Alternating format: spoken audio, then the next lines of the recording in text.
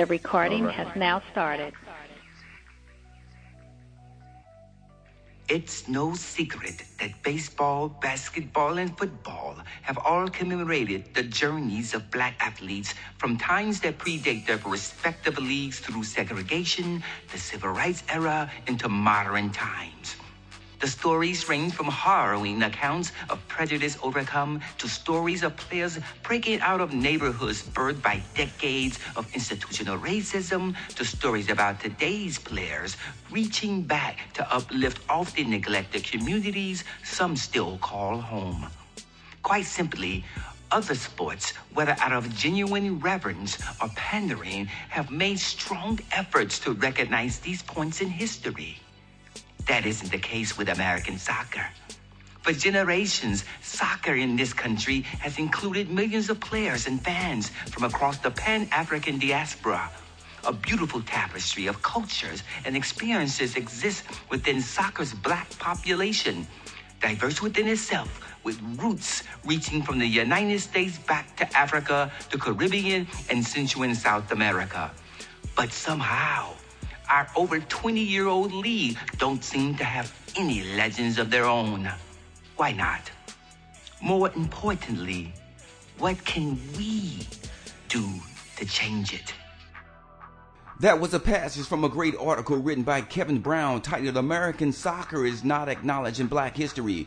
With all the influence from black players around the world, there's no denying that black fans and players in America are still seen as outliers in many circles, especially in insular communities. If the organizations that are the caretakers of the American game do nothing to highlight the flaws, the perception will persist that black participants are somehow alien. We know this not to be true, that's why we aim to change it. Welcome to the Team Give and Go podcast. Team Give and Go, supporting African American soccer players from recreation to pro. Team Give and Go, where opportunity is the only goal. Once again, I'm T. Roy, your co-host, here with T. Lynn. Hey, hello, Miss everyone. Chantel. Hey, what's going on? And my man, Jason. Hey, how's it going? Hey guys, it's Black History Month. Even though from as far as I can see, Black History has been going on 365 days a year for over the last 400 years. Today, like every day, we celebrate the many contributions to the history of America, more specifically for this show in the area of sport. Today's show is sponsored by Urban Boomerang, the first online store that allows customers to circulate their dollars while supporting initiatives in urban communities. When you buy on Urban Boomerang, the community wins. We also want to give a big shout out to our new partner, City Futsal. City Futsal is a family-owned company that specializes in the promotion and education of the game of futsal. Hey team, I'm excited this evening because today on our podcast, we're chatting with one of the best that has ever done it in this world of soccer. She hails from D.C. area, where she was a 3-time parade All-American, listed on the ESPN All-Decades girls soccer team, former Florida State Seminole, 2-time Mac Hermann Trophy semifinalist, and if you guys don't know what that is, it's only the best player in college soccer. She previously played with the Washington Spirit, Houston Dash, FC Kansas City in the National Women's Soccer League, and she finished her career balling out overseas in North Norway. Guys, I feel like we're about to talk to soccer royalty. And get this, she just want to give back a little love to the next generation of soccer stars. So let's welcome to the Team Give and Go podcast, our soccer royalty, Miss Tiffany McCarty. Thank you for having me. I appreciate it.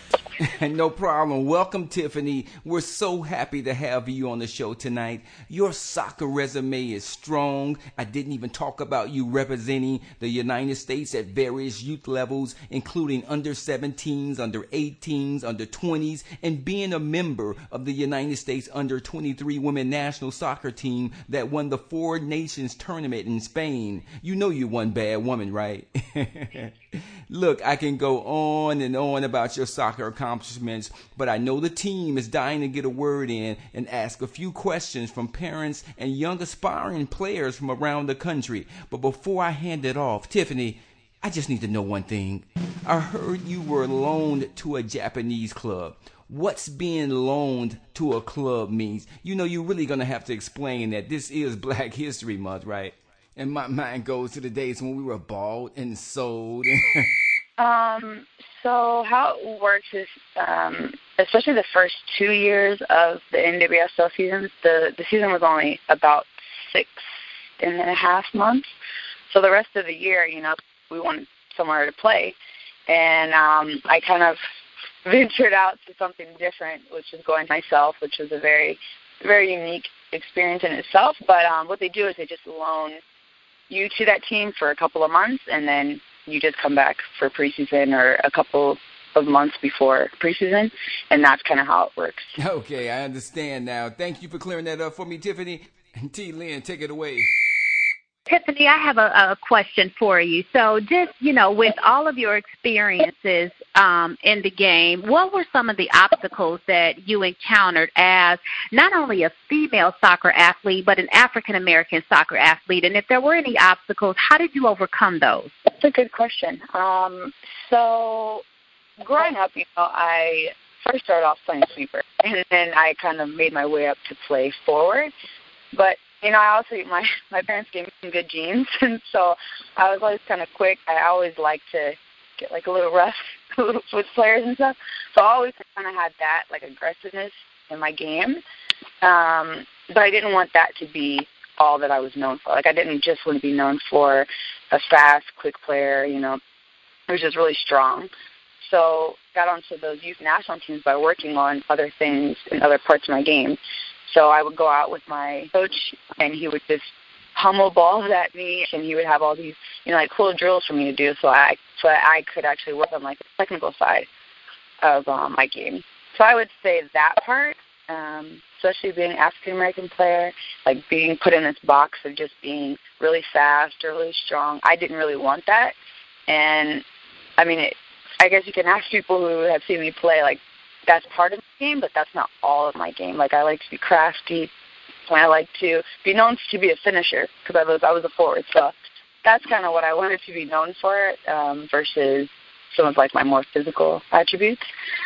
So, yeah, I think that is the most challenging to overcome, not just being a fast player or strong player, to work on other parts of your game so that you're just known as a really good soccer player who happens to be fast.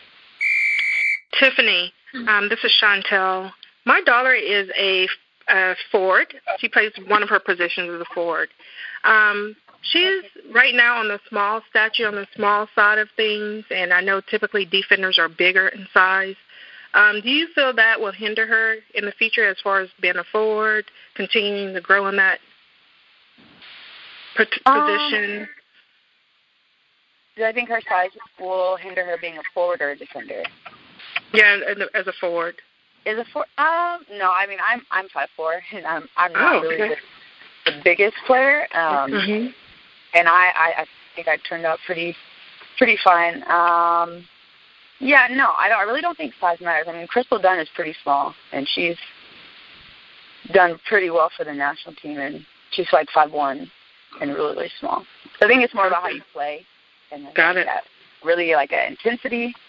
Yeah. Because, I don't know, when people see me off the field, they're like, oh, my God, like, you're a lot shorter than I thought you were. So, just kind of, yeah, they always tell me, like, oh, my God, like you look bigger on the field. So I'm like, good, I like that. Like, that's good. Good. Good. Size doesn't really matter. Oh, that's good to know. So I have another question for you. Based on your accomplishments, I'm not sure if this will really apply to you, but I'm going to ask it anyway. Mm-hmm. Can you tell the fans, or can you tell me one thing you wish you had known earlier in your career, or something you would have done differently? As far as like going into college, or just in my whole soccer career? In your whole soccer career, you know, is there something you wish you would have learned earlier in your career? Your parents had known earlier in your career? Something you would have done differently based on what you know now and based on your experience to date? I would say to start, or like for me, I did practice. We're talking about practice. Extra a lot and go out with my my club coaches when I was younger, and then with my college coaches, and then my freshman coaches when I got into the pros. But I would say starting as early as possible, like molding your game and knowing like what works for you. It took me a while, and that's going to happen like when you grow through things, but it took me a while to like know what I was good at and kind of like stick to that, and that be like my main focus of what I was trying to build on, and then all the other stuff were kind of just extras. Like I was kind of like good at the rest of them, but like honing in on one thing that you're really, really good at and like perfecting it. But early on, I really wish I would have known that. So Tiffany, this is Jason, and let's talk about college for a second. So okay. You went to Florida State, so you're a D1 athlete, right? And with that comes a lot of commitment. There's kids that go to college and they just get the opportunity to study their academics and whatever else they choose to do. But as a D1 athlete, you go to college and you have the academic piece of it, but then you also have the commitment from soccer. And so can you talk a little bit about how you balance coursework with the commitments with soccer, with travel and film study and working out and those kind of things? Yeah, it's definitely a lot, especially coming from high school. It's definitely a big transition. I would say I was kind of blessed and fortunate to have a coach and parents that, like, if the grades and stuff weren't good, then there's gonna be trouble. Then everything else wasn't good. And my college coach, actually, he helped a lot. I feel like tutors helped me a lot in college. Like, even on the road, we had a tutor. So I think that really helped just keep, the focus on school and also on soccer, and not be too stressed out about missing work, because you do miss a lot of school. So having tutors and having also, other friends and other classmates who can help you when you come back from the road, and just using the resources that are available to you as a student athlete. Florida State was one of the best support systems that I'm biased, but one of the best support systems that I think could possibly be around the country, both soccer and both academically. So I think I was very fortunate to have a lot of those resources around me, and also you kind of have to have the will yourself to, want to do well. And I think you'll be okay. If you study hard, you do turn your stuff in on time, at the very least, you'll pass, and anything else, you have to just work a little bit harder for that. That's a great response, Tiffany. So it really, if I had to sum it up, is you got to leverage your resources that you have around you, but at the same time, you have to want to do it, and you have to put that effort into knowing that there is balance, right? Yeah. And that kind of leads into my next question about your practice regimen, right? Because you did say that transition from high school to college is challenging, it's hard. So tell me, what was your daily regimen for practice, day in and day out? What did a typical day look like for you? So wow, you're taking it really back. And you know what? And you can also you don't have to go back to college. This also applies to day in and day out of your professional career, right? Because that's dedication at the ultimate level. Yeah. I can do both. I'll do both college and a professional kind of schedule. So for college, they really based our classes around our practice time. So our practice time is at 3 p.m. So all of our classes were either before 1:30 or after probably 6. And so we had, say, 8 a.m. class. You go to class, you come back out, you might have a 30-minute window to go to your next class. And then we would have, individual sessions with our coach probably 3 times a week. So in between there, you would go back to the stadium and then have like an hour session with one of the like assistant coaches, and then either you would have another class or you would just be getting ready for 3 o'clock practice. And then a lot of us had kind of labs, like for, our different majors, but we had labs which were about 3 hours long. So we would have those after practice. And then by that time it's probably close to 8, and then you either do your homework or rest or do whatever you need to do to prepare for the next day, and then you start all over again. So that was kind of my regiment going into there. And then, in season it was a little bit more stressful because you were missing days in there. So you kind of had to fit your coursework in on the road. So a lot of us would do a lot of our homework on the plane, or they would have probably a couple of hours after we landed, we would have a study hall on the road so that we, got our stuff done, and then we would have practice. So just kind of balancing, just getting, a little studying here and there and not being too tired, not sitting in class and stuff like that. So they really took care of us. I think their resources were really, really good there. So as far as my professional schedule, solid practice started no later than 9. I don't think I had a training that started later than 9. And then probably last 2 hours. And then after that, you'd have a lifting session. And then after that, you might have a meeting. So your day probably was done at 4 or 5. And then on game days and travel days, obviously that's a little bit more, longer days. But for the most part, that was pretty regimented. Wow, that is, I guess college prepared you for the professional career, correct? Because you had long days studying, practicing, game days. Did you guys have a college tutor that traveled with you all to help with the coursework, or? Yeah, we did. Oh, that's good. Especially for like major tournaments, like if we had like the ACC tournament, which was kind of back to back, kind of like going into midterms and stuff. So we had at least one tutor there to kind of help us all. Very nice. When you say playing professional soccer, oh my God! So when I think of a professional soccer player or a football player or any kind of professional athlete, I think of maybe 3-4 hours practice a day. But you just communicated that you put in 8-9 hours easily per day. So it's a real full-time job. Like if I go to corporate America, I'm working 8, 9, 10 hours a day. So you guys are actually putting in that time. You definitely put in the work and try to get the best result out of it. But yeah, it's a full-time job. So Tiffany, you talk about your career. So you started when you were young, and then played through club, and you played through college, and then you played through pro, right? And so that's a lot on your knees and your body, right? So from a physical perspective, can you talk about the challenges you faced there and some key tips and things for, say, some of the younger kids now, or even some of the ones that are probably in the 13 to 14-year-old range, that you think that can help them stay healthier, as they're young and into kind of, college and if they make pro?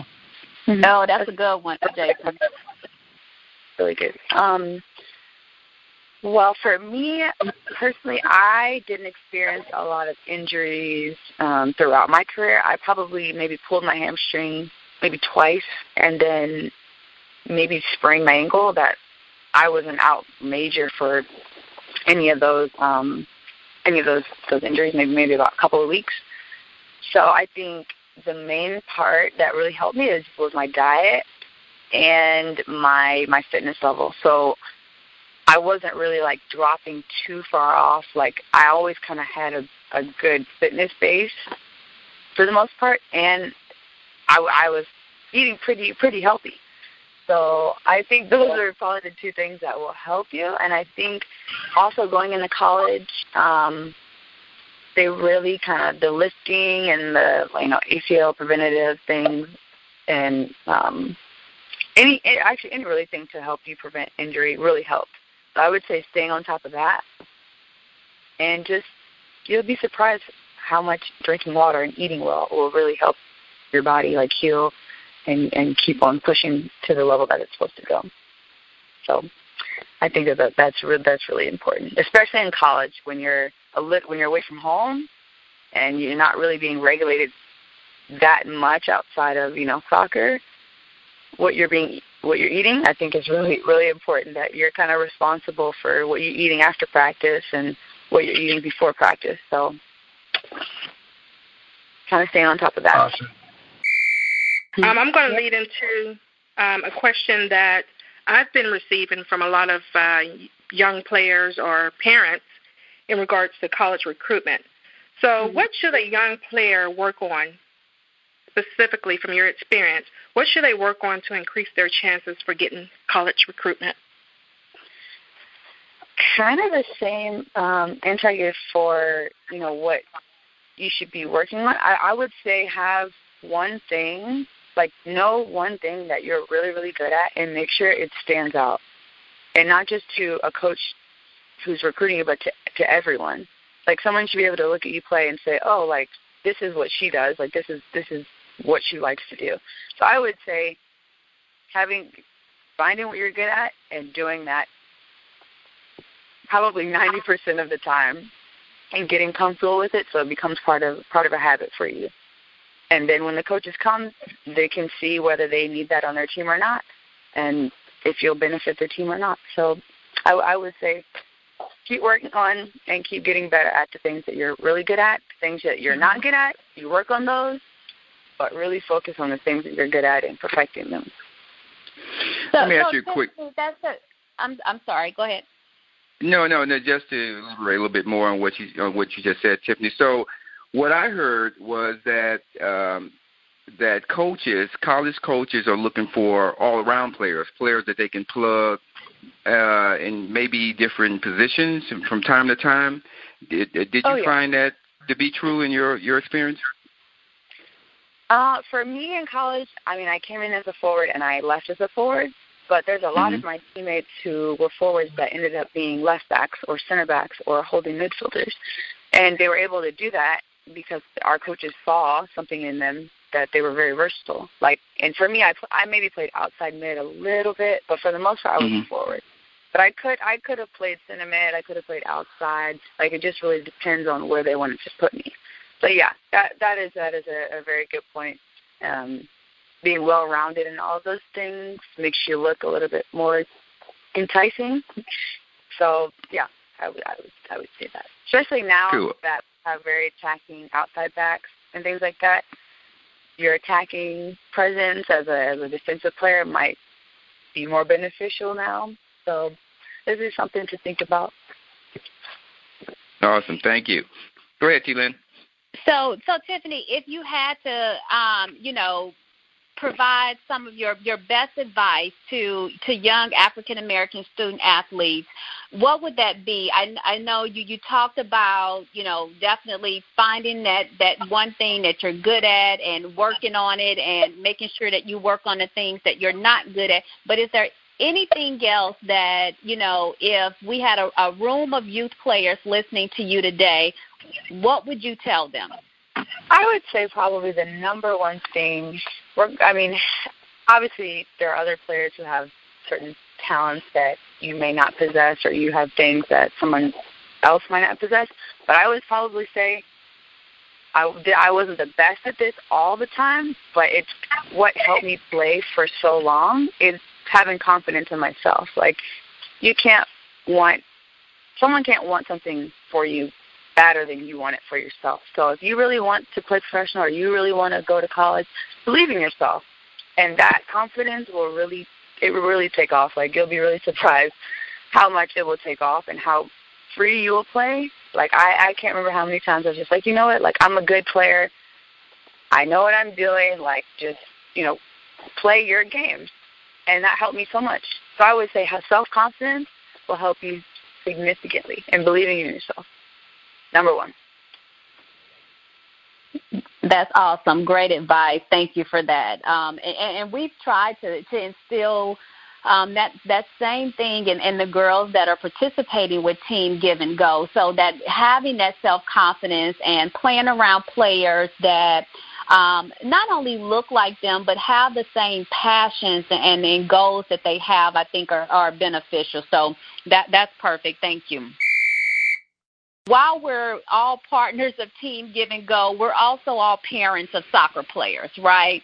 And so in your opinion, what are the top 3 to 5 things that parents should do to prepare their student athletes for a successful college career and beyond, whatever that beyond is? Mm-hmm. I would say, especially going to college, not that it's just about soccer, because the coaches do care about the academic side of it as well. So I would say focusing on the soccer aspect of it, as well as keeping your grades good and making sure you're, leading up to college, like going in a really positive direction. And I would say also getting the right exposure. I mean, I know when I was 13, 14, 15, we went to a lot of showcases. My club team did. So that really helped a lot of us out. I think probably everyone on my team went to either Division I or II school. I think that's pretty good. And it was because we got a lot of exposure, and we also had the right criteria as far as grades and everything to get picked up by those schools. So I would say, the soccer part is good too, but especially going into college, like they do look at the academics as well. And it kind of attests to like what kind of student athlete you'll be in college and what kind of like self-discipline you have. So those 2 things I think are really important. I would say for parents not to put too much pressure on the kids. Like, going to college and getting a scholarship is really, it's a really nice goal to have. But it'll probably come a lot more fluid and a lot more easier if, the kids aren't so stressed just thinking about, I need to get into this school. And then just kind of let it kind of happen by itself. So that would be my 3 things. Awesome. So basically back off, parents. Let it happen naturally. No, not back off, because we do need you. We definitely do need you. But I just remember being very stressed out. And some of it wasn't even just from my parents. Some of it was from my peers. Like, some of it was like, oh, well, they're doing this. Like, what am I doing? Like, I committed the end of my junior year, and that was very, very late for everyone around me. And I kind of, took my time, and I picked the right school to my knowledge to this day. So I think it worked out because I took my time. I can't let her get out of here, right, without asking, this question about, do she think an organization like Team Give and Go is needed in the soccer world? Of course it is. Of course. When I saw it, I was like, oh, it's kind of cool. Like, I kind of wish I knew something like this when I was 11. So yeah, I think it's really important to just empower young kids in general. But I think this area is really important to keep uplifting and keep empowering. And I think what you guys are doing is great job. I really enjoy all the stuff you guys post and all of the girls who I see posting over there. It's great, and I think it does wonders. I think, I work in the mental health field right now, but I really think, mentally, especially in sports, because, we are females and, we are getting a lot of different things thrown at us. I think it's really good to keep on with a positive mentality and trying to give back in that way. So I really appreciate what you guys are doing.